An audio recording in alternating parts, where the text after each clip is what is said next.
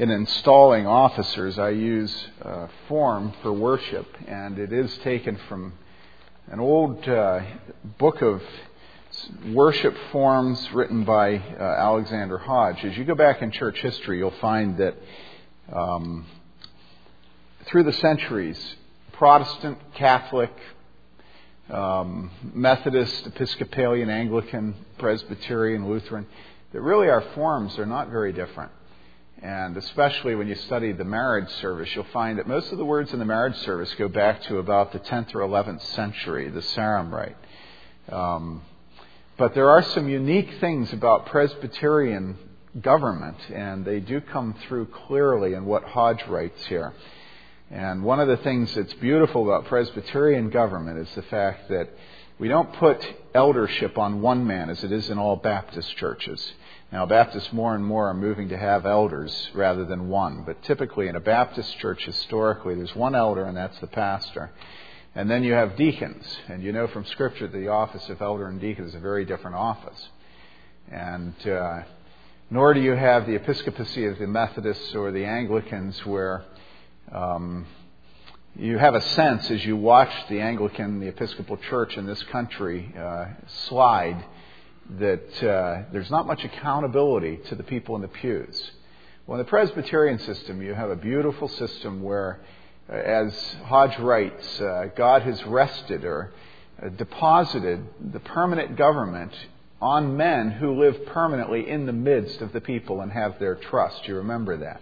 And then he goes on and he says, in this way, Presbyterians have secured their affairs from clerical bigotry and tyranny. And certainly any of us watching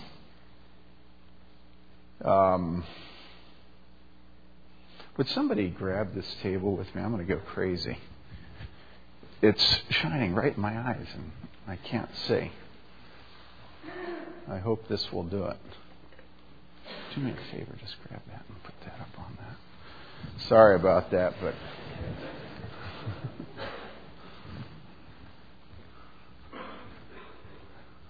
much better. Well, not really.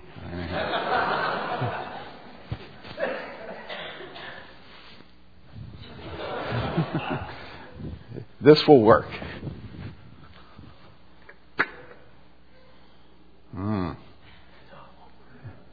Could you? Yeah, let's just take it a little bit. Well, that kind of violates my sense of propriety, but I guess now that I'm up wandering around in a worship service, where's propriety anyhow?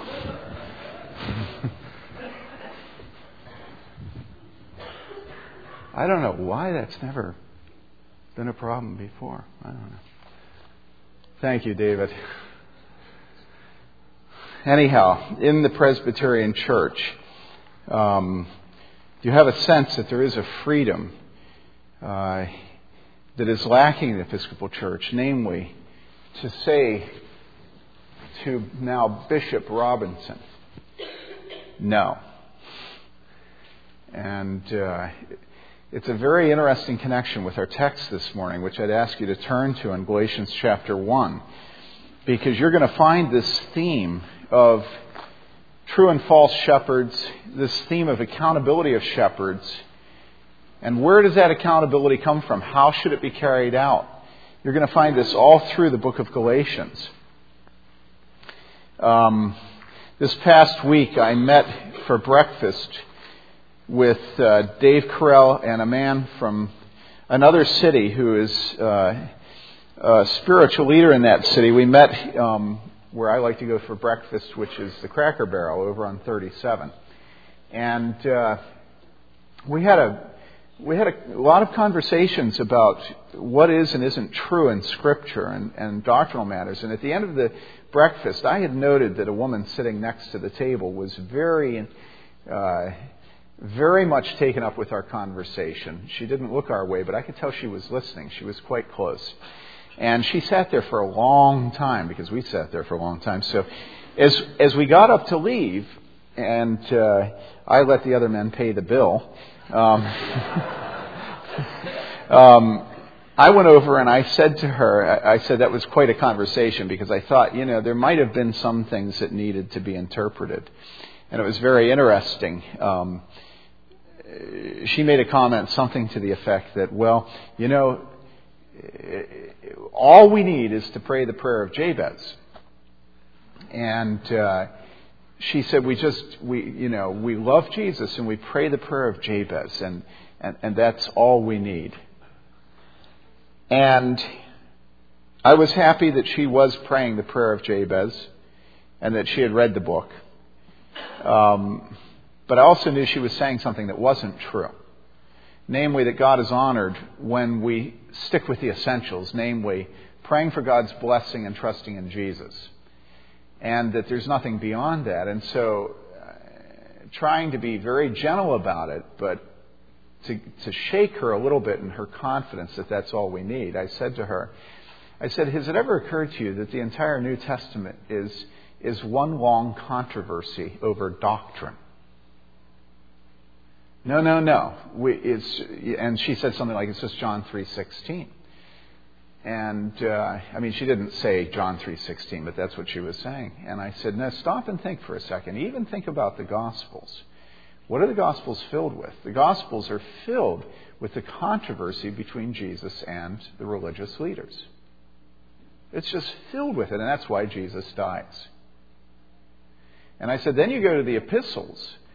And I said, what are the epistles? The epistles are a record of controversies where the Apostle Paul, mainly, is engaging the people of the church, trying to move them from error to truth.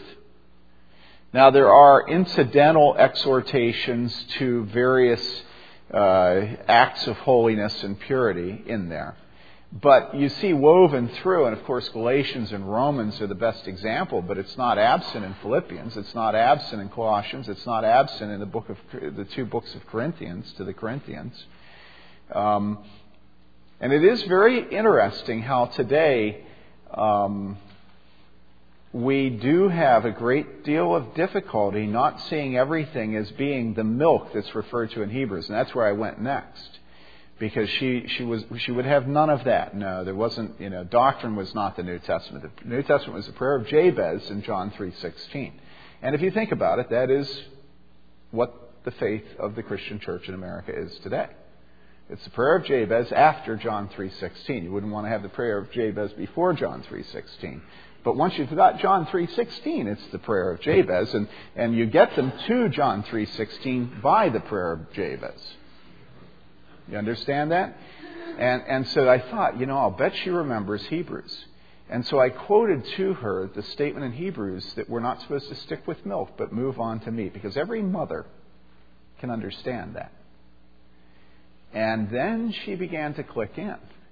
And it was very sweet to see that she began to understand that the prayer of Jabez and John 3:16 are milk. And milk must not be corrupted. There's something terribly wicked about a child in the womb being killed. Well, equally so, a newborn child feeding it poison when it's supposed to have its mother's milk.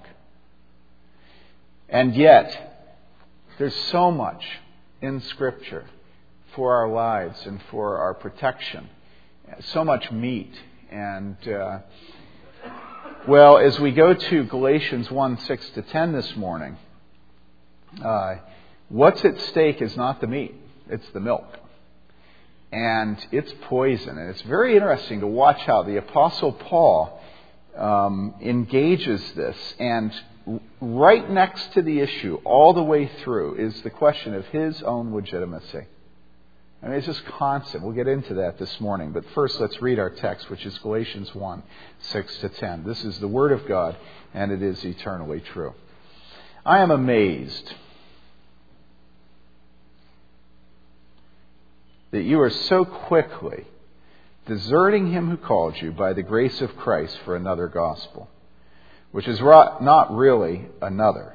Only there are some who are disturbing you and want to distort the gospel of Christ. But even if we or an angel from heaven should preach to you a gospel contrary to what we have preached to you, he is to be accursed. As we have said before, so I say again now. If any man is preaching to you a gospel contrary to what you received, he is to be accursed. For am I now seeking the favor of men or of God? Or am I striving to please men? If I were still trying to please men, I would not be a bondservant of Christ. Don't you love Paul? I mean, really, really love Paul. I love Paul. Well, this is the Word of God. God has been pleased to make these words His Word. And we ought to be thankful as we receive them. Now, when we speak, we have a habit of speech. And the habit of speech is to add an explosive element to the rebuke of a family member that indicates the affection that we hold them in. It's somewhat a statement of vulnerability when we make it, although it's offensive when it's given. But it's clear it's an in-family offense. And the habit is to say something like this to our husband or wife or to a child or to our parents. We say, I can't believe you did that.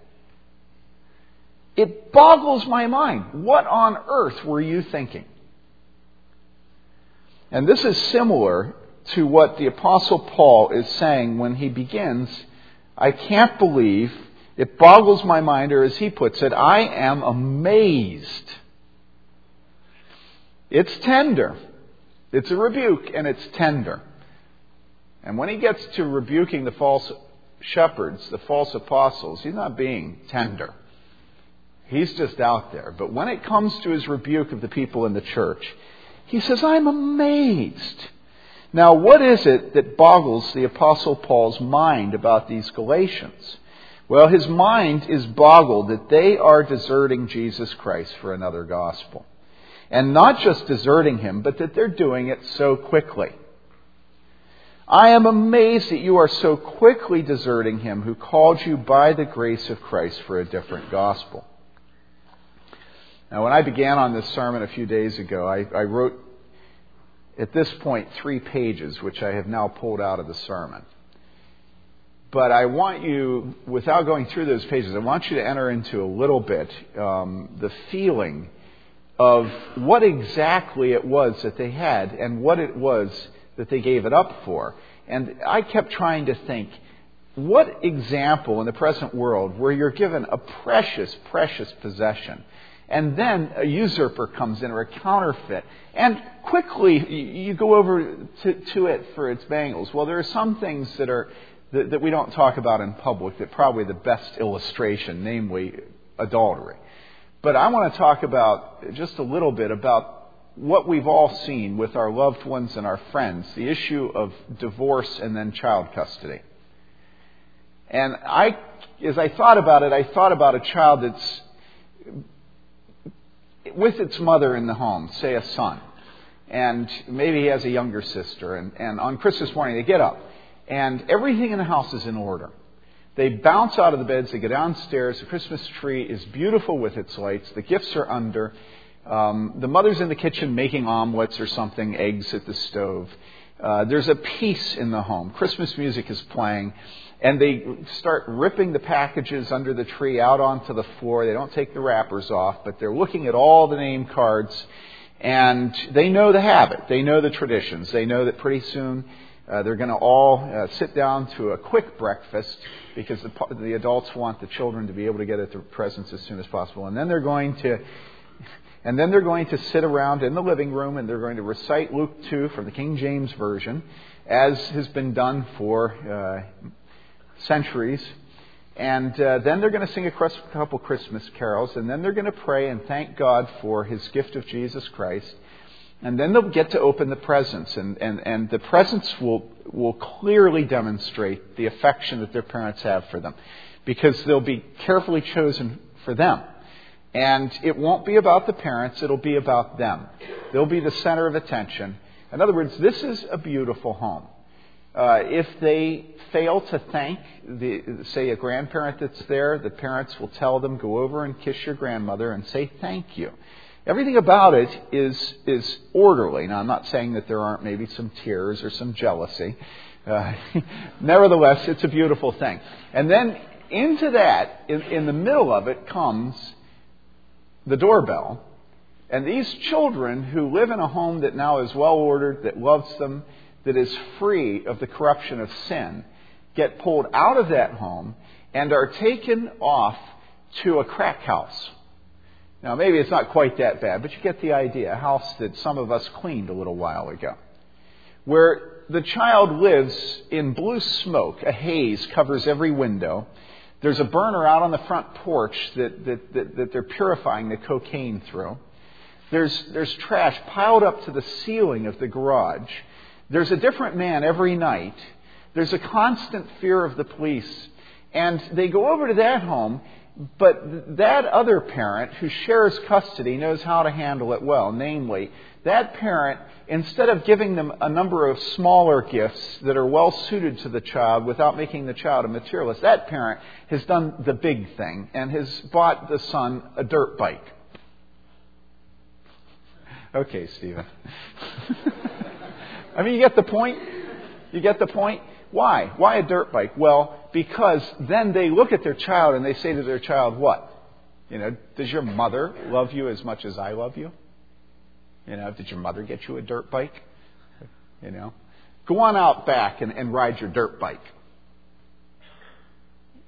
And so they go out and ride, and a little while they get hungry, and they know at home right now the turkey's about to go onto the table, whatever you have for Christmas. But they go in the house, and there's terrible curses going between the father and the living.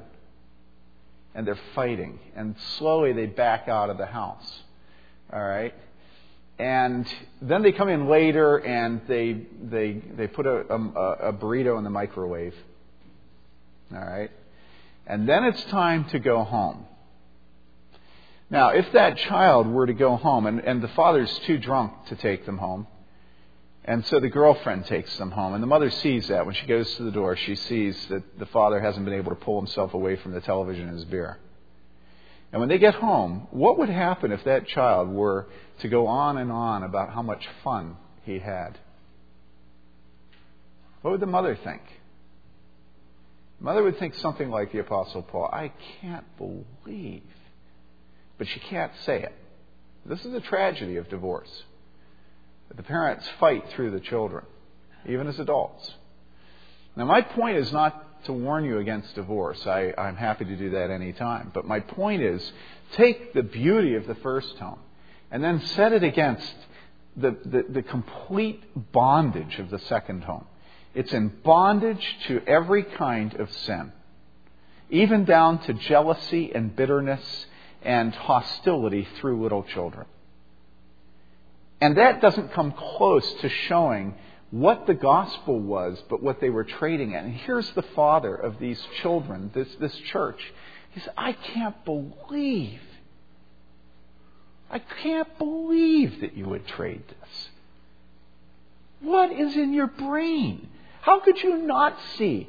Do you know what he is? And the Apostle Paul is just exclaiming over what? Their stupidity, their naivete.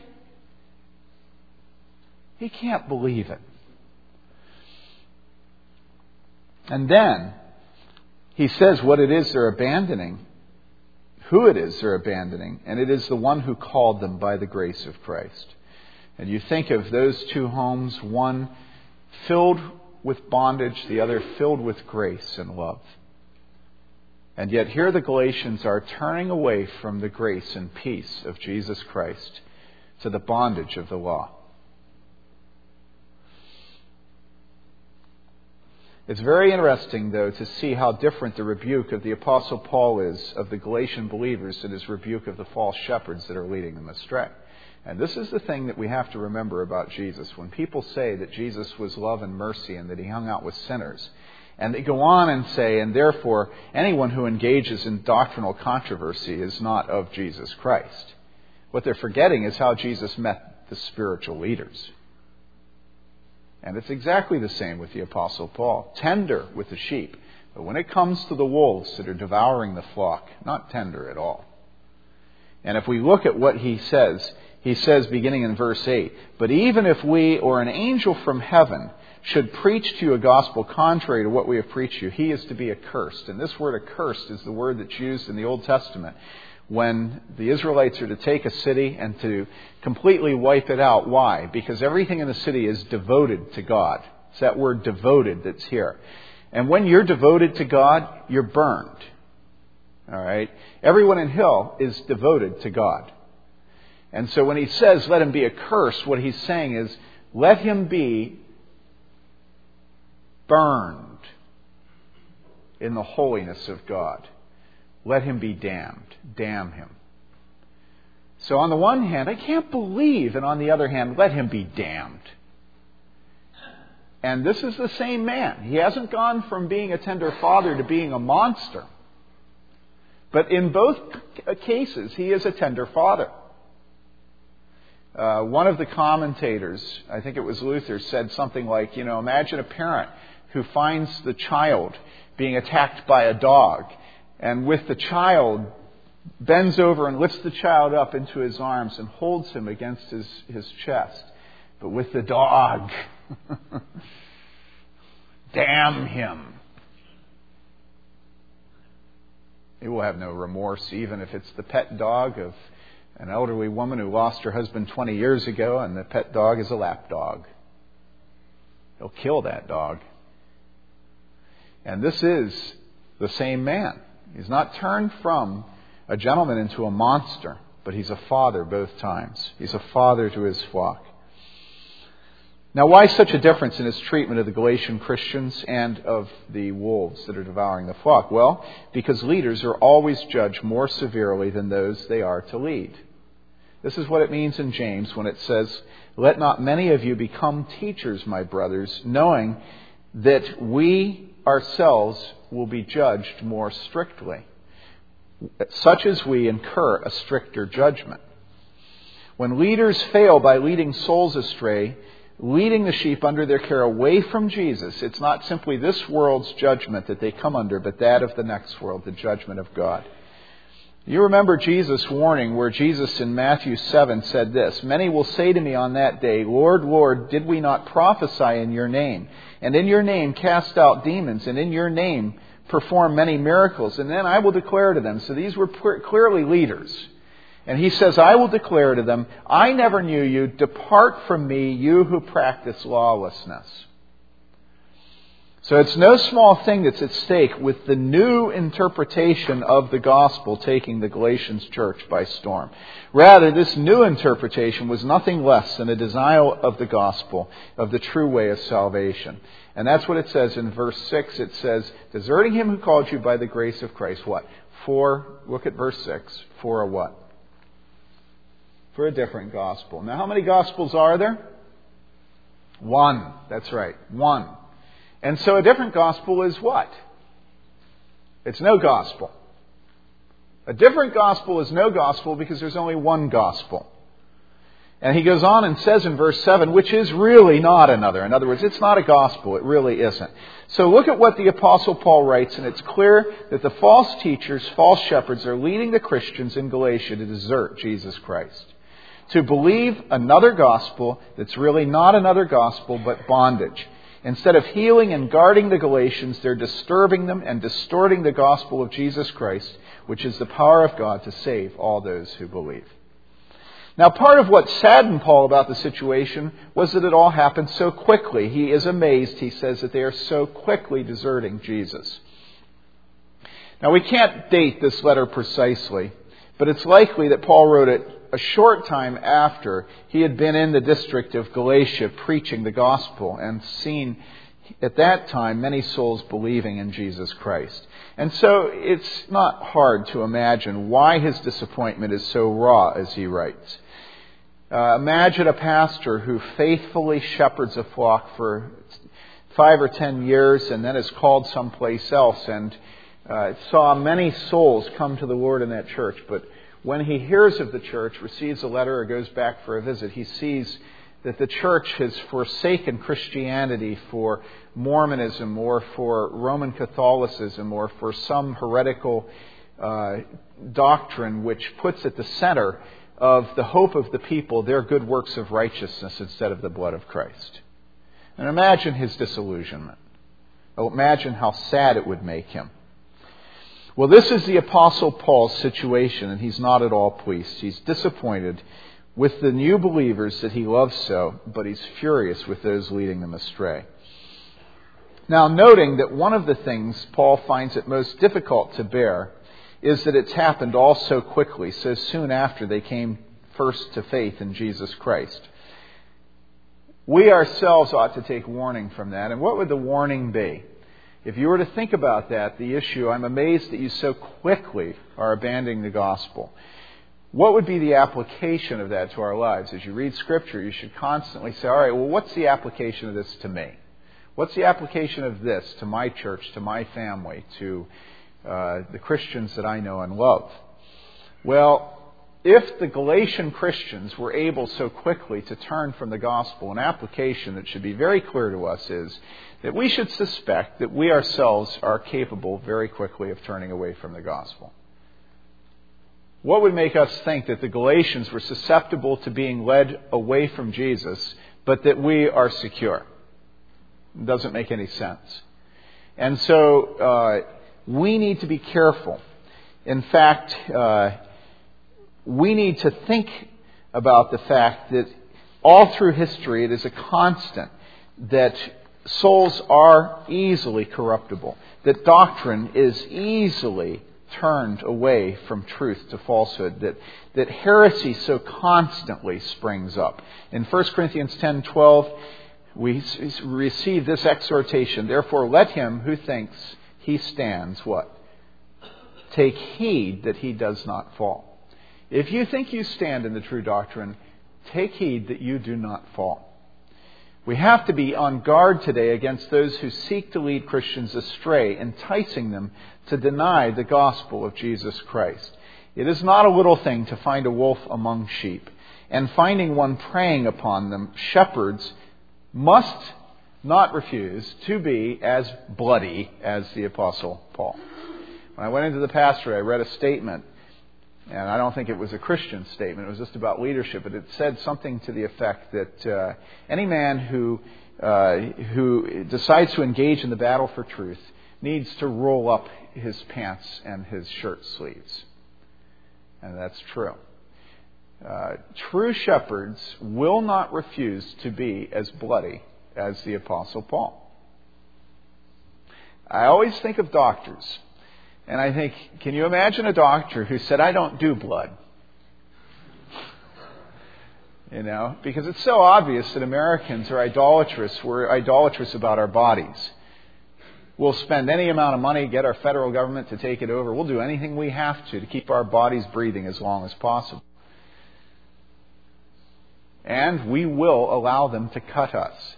But when it comes to our souls and doctrine, there's this disconnect, you know. Doctors can do blood, and if they didn't, they'd be unfaithful.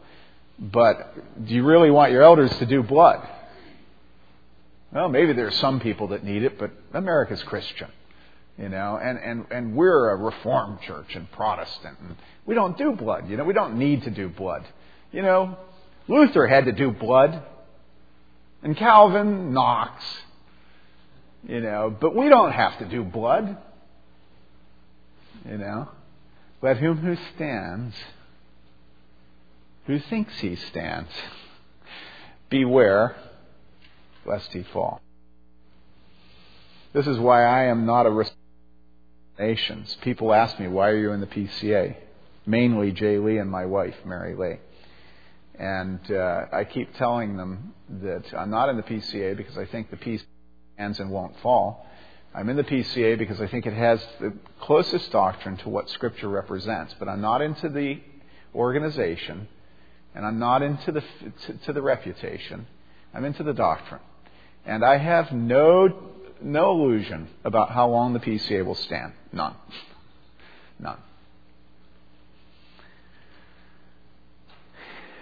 So think about this. They've been given the gospel and the peace and the grace that comes from the gospel. And then they turn aside, and they turn aside to bondage. Now, about this point, you ought to stop and think to yourself, well, that doesn't make any sense. Everybody loves freedom. America is the land of the free and the home of the brave. And so why on earth would they turn away from freedom to bondage?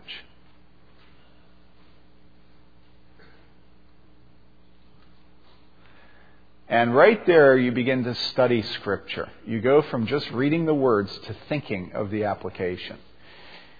And I think immediately it would be a good discipline for us to think about the Israelites.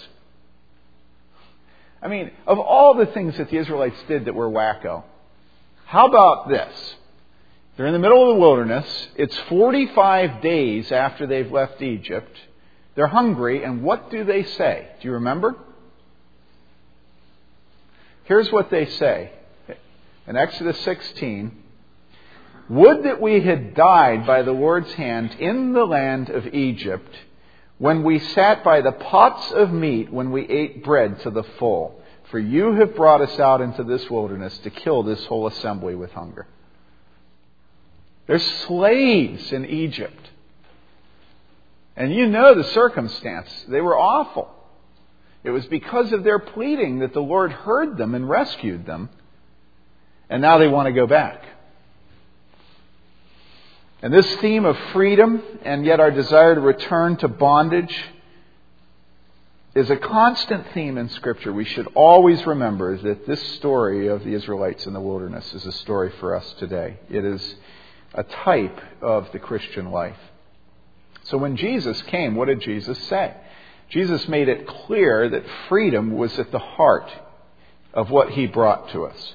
In Luke 4, it says he came to Nazareth where he had been brought up, and as was his custom, he entered the synagogue on the Sabbath and stood up to read. And the book of the prophet Isaiah was handed to him, and he opened the book and found the place where it was written. So he intentionally goes to this place, all right? He found the place where it was written, "The Spirit of the Lord is upon me because he anointed me to preach the gospel to the poor. He has sent me to proclaim release or liberty to the captives and recovery of sight to the blind." To what? To set free those who are oppressed. To proclaim the favorable year of the Lord. And he closed the book, gave it back to the attendant, sat down, and the eyes of all in the synagogue were fixed on him. And he began to say to them, "Today this scripture has been fulfilled in your hearing." Jesus claimed to come to set us free. No more let sin and sorrow, thorns infest the ground. In John 8, it says, Jesus was saying to those Jews who had believed him, "If you continue in my word, then you are truly disciples of mine, and you will know the truth, and the truth will make you free." They answered him, what? "We are Abraham's descendants and have never yet been enslaved to anyone. How is it that you say you will become free?" What kind of freedom is that? It's a bondage. It's the exact same freedom that the Galatians are being sold by the false shepherds when they're told that they need to get circumcised. "We have Abraham as our father." So how does Jesus respond? Jesus answered them, "Truly, truly, I say to you, everyone who commits sin is the slave of sin. The slave does not remain in the house forever. The son does remain forever." In other words, the day is going to come when God will send you from his presence. Despite Abraham as your father, you don't have him as your father. And then he says this, "So if the Son makes you free, you will be free indeed." Later in Galatians, Paul, picking up this theme, says it was for freedom that Christ set us free. "Therefore, keep standing firm, and do not be subject again to a yoke of slavery. Behold, I, Paul, say to you that if you receive circumcision, Christ will be of no benefit to you. And I testify again to every man who receives circumcision that he is under obligation to keep the whole law. You have been severed from Christ, you who are seeking to be justified by law. You have fallen from grace." So this is what is at stake. It's nothing less than choosing the bondage of the law through circumcision, or choosing freedom in Christ through faith. That's what's at stake. Now note that the false shepherds, the false apostles, do not come to the Galatian Christians as demons, denying Christ explicitly, but as if they were really as faithful to Jesus Christ as the Apostle Paul, only they had more truth. a more impassioned and faithful gospel than Paul. Claiming apostolic authority, they aim to improve upon the gospel. And this is the way of Satan attacking the church still today, seeking to subvert souls safely gathered into her bosom, drawing them down the road to perdition under the guise of leading them to heaven. And this is always the way of Satan. In 2 Corinthians 11, verse 14, even Satan disguises himself as an angel of light. Therefore, it is not surprising if his servants also disguise themselves as servants of righteousness, whose end will be according to their deeds. So the center of the question the Apostle Paul addresses in Galatians is not a matter of whose apostolic credentials are true and whose are false, but rather the center is the gospel, the good news of Jesus Christ. And men and angels demonstrate the legitimacy of their claims of authority by their actions of either defending or attacking the gospel. But so often, we turn from the doctrine to the person. And we make men the issue, seeking to attack arguments by focusing on the messenger rather than the message. In philosophy, it's called the ad hominem argument. All right? So, for instance, pick it up. Think, what would they have been saying? Well, maybe something like this. You know, that man Paul is not a true apostle, but only a Johnny-come-lately to the Jerusalem crowd. You remember he used to run around persecuting the church, men and women alike? And we all know a leopard can't change his spots.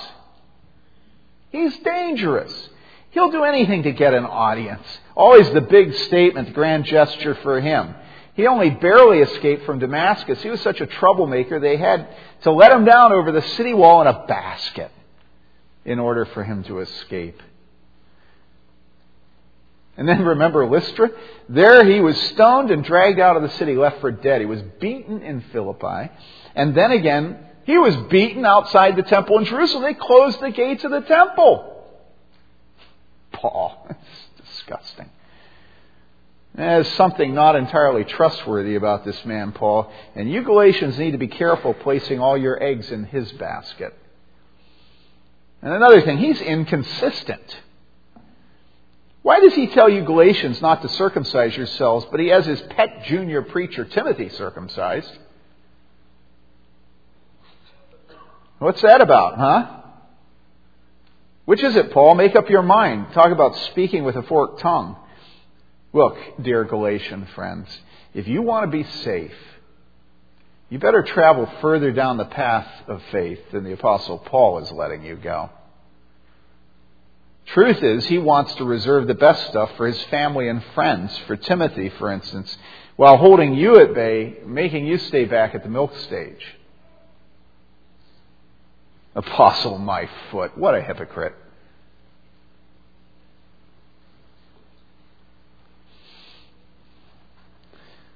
And so they seek to undermine the gospel by attacking the messenger, and they think that showing his inconsistencies and showing his Johnny-come-lately questionable apostolic credentials that they've dealt with the gospel. As often as we attack the man instead of the argument, though, we also trust the argument by placing our faith in the man rather than the truth of his message. In other words, as we attack the man instead of the message, we also trust the man instead of the message. And again, a thing I love about Paul is he just doesn't do it. I'll never forget, at the end of his life, my dad wrote this article saying, okay, what do I want to say to people that are going to come after me and I'm going to be dead? And there were a number of things. But one of the things I remember most clearly is he said, when any man seeks to have you follow him, and as you go on relating to him as a leader, he cultivates your dependence on him. He said, have nothing to do with him. He said, a true Christian leader will cultivate your independence of him as a man. Well, look at Paul. What does he do? Look at verse 8. He's in the middle of the argument. He says what? He says, even if we, in other words, if I, All right, it's a little circumlocution. Even if we or an angel from heaven should preach to you a gospel contrary to what we have preached to you, he is to be accursed. As we have said before, so I say now again. If any man is preaching to you a gospel contrary to what you received, he is to be accursed. No man is to be trusted, but God in his word alone. And to raise any man into the position of himself being infallible is what? It's idolatry. And the Apostle Paul makes this clear by going through a list of those not to be trusted, and he starts the list with himself. And then he goes to the angels. It almost seems impious for the Apostle Paul to speak of cursing the angels. But the angels are just creatures made by the Creator. Anyone who opposes the gospel of Jesus Christ is to be accursed. It doesn't matter who he is. It's very good for us to understand how expendable men are. Even the men that led you to the Lord. He was their tender mother in the faith. He was their father in the faith. And he says, damn me if I lead you away from Jesus Christ and the gospel. And damn the angels and damn anybody that does that to you. Now I have to make this point because it's a necessary point. This same week, I was reading in a Roman Catholic newspaper where somebody wrote in and asked them, how can the Pope be infallible? Okay? And so I want to read this to you. This is what the Catholic Church says. All right? The Catholic Church, July 18, 1870, Pope Pius IX declared himself to be infallible. He declared himself to be infallible. All right?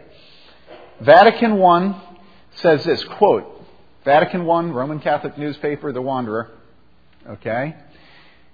Quote, if anyone therefore shall say that the blessed Peter the Apostle was not appointed the Prince of the Apostles and the visible head of the whole church militant, or that the same, Peter, directly and immediately received from the same, our Lord Jesus Christ, a primacy of honor only and not of true and proper jurisdiction, let him be anathema.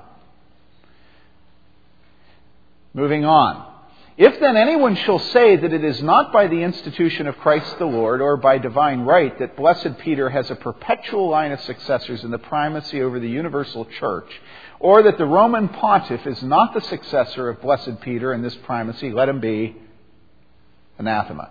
Therefore, faithfully adhering to the tradition received from the beginning of the Christian faith for the glory of God our Savior, the exaltation of the Catholic religion, and the salvation of Christian people, with the approval of the Sacred Council, we teach and define that it is a dogma divinely revealed that the Roman Pontiff, the Pope, when he speaks ex cathedra, that is, when in discharge of the office of pastor and teacher of all Christians, by virtue of his supreme apostolic authority, he defines a doctrine regarding faith or morals to be held by the universal church, is by the divine assistance promised to him in blessed Peter possessed of that infallibility by which the divine Redeemer willed that his church should be endowed, defining doctrine regarding faith and morals, and that therefore such definitions of the Roman pontiff are of themselves and not from the consent of the church irreformable. But if anyone, which may God avert, presume to contradict this our definition, let him be anathema. Cardinal Manning, at the time, commenting on this, says this, quote, the infallibility of the head of the church extends to the whole matter of revelation. The infallibility of that man in Rome extends to all of revelation. That man in Rome, okay, it extends to the divine truth and the divine law and to all those facts or truths which are in contact with faith and morals. It's growing. The definitions of the church include truths of the natural order and the revelations of supernatural truth in contact with natural ethics, politics, and philosophy. The doctrines of the consubstantiality of the Son or transubstantiation and of the constitution of humanity touch upon truths of philosophy and of the natural order, but being in contact with the faith, they fall within the infallibility of the church. And then finally, Cardinal Manning says this, quote, "The rule of God's dealings is that revelation should be not a discovery, but an inheritance." Now, if he were talking about the inheritance of the book of Galatians, we could agree. But it's the inheritance of the chair in Rome. Do not make the mistake of thinking that the bloodiness with the Roman Catholic Church is for the Reformation. It is not accidental that the same ones that tell you to trust them because they have the true apostolic succession have people all over the world putting their money in boxes still today thinking that they're purchasing the freedom of the souls of their loved ones from purgatory. Don't ever make that mistake. You just have to look this thing in the face. You have to see that the fruit of the Roman Catholic Church through the ages is a fruit of legalism. It is a fruit of returning to the law. You can have Catholics and Protestants get together and aim at being ambiguous in the words that they choose and come up with evangelicals and Catholics together and think that they're going to have some sort of rapprochement. But the truth is that always in the history of the church, there have been men who have said, "I am the true apostolic succession. And I am telling you that Jesus Christ is not enough. You must add to Christ works." And that is absolutely what the Roman Catholic Church teaches. It's nuanced. There are new statements issued, but you go back to the Council of Trent. You read the Council's documents. And it's very clear that they are calling anathema, they are anathematizing all those who teach that salvation is through faith by grace. All right? We are justified by grace through faith, but not faith by itself. All right? We do believe in good works, but we do not believe in imputed righteousness. Now, I'm going to have to stop. But here's the point.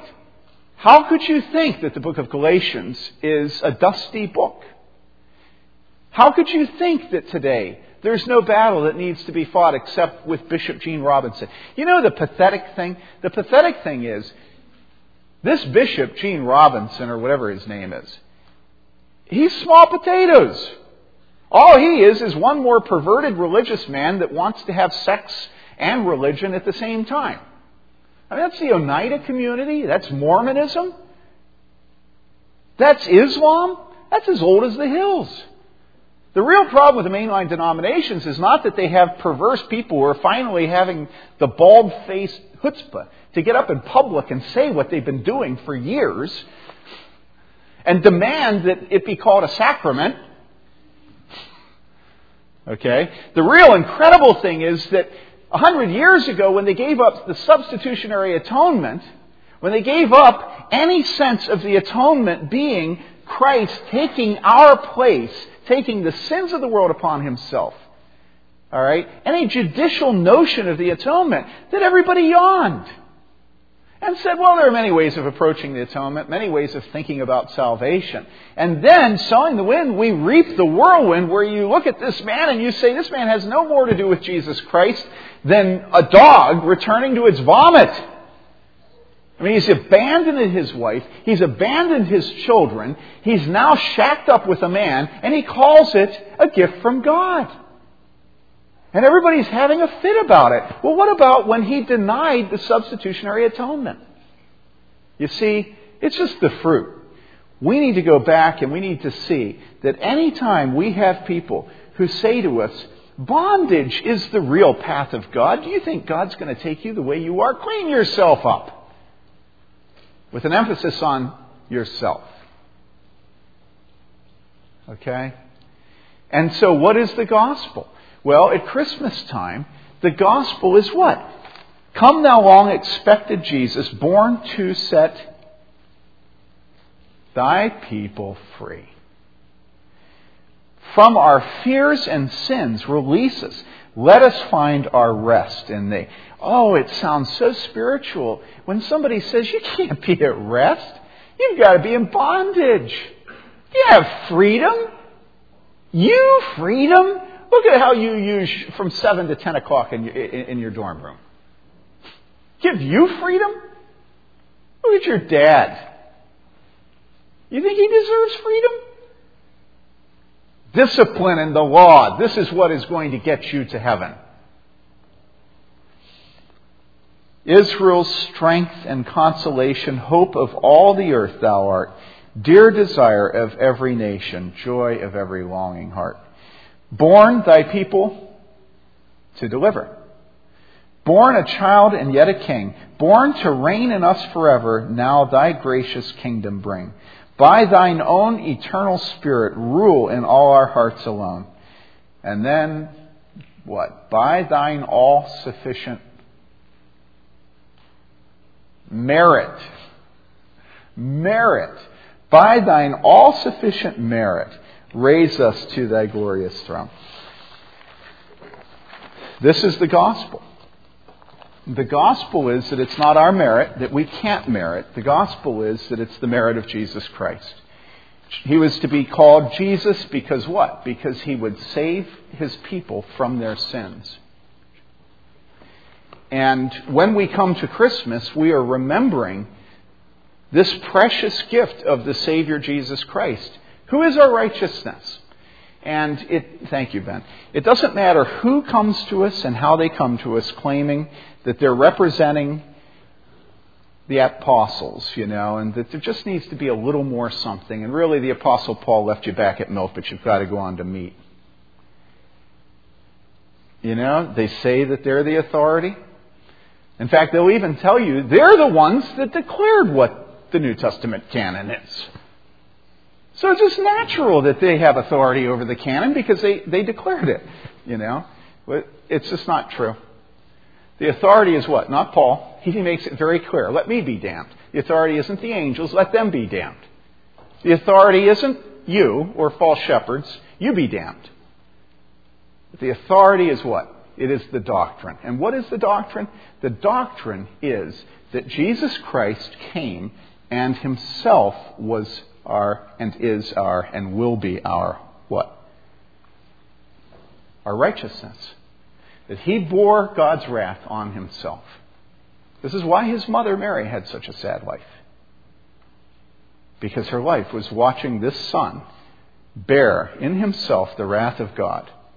And despite perfect obedience, many mothers think their children are perfectly obedient. Rita thought I was. Rita was an idiot.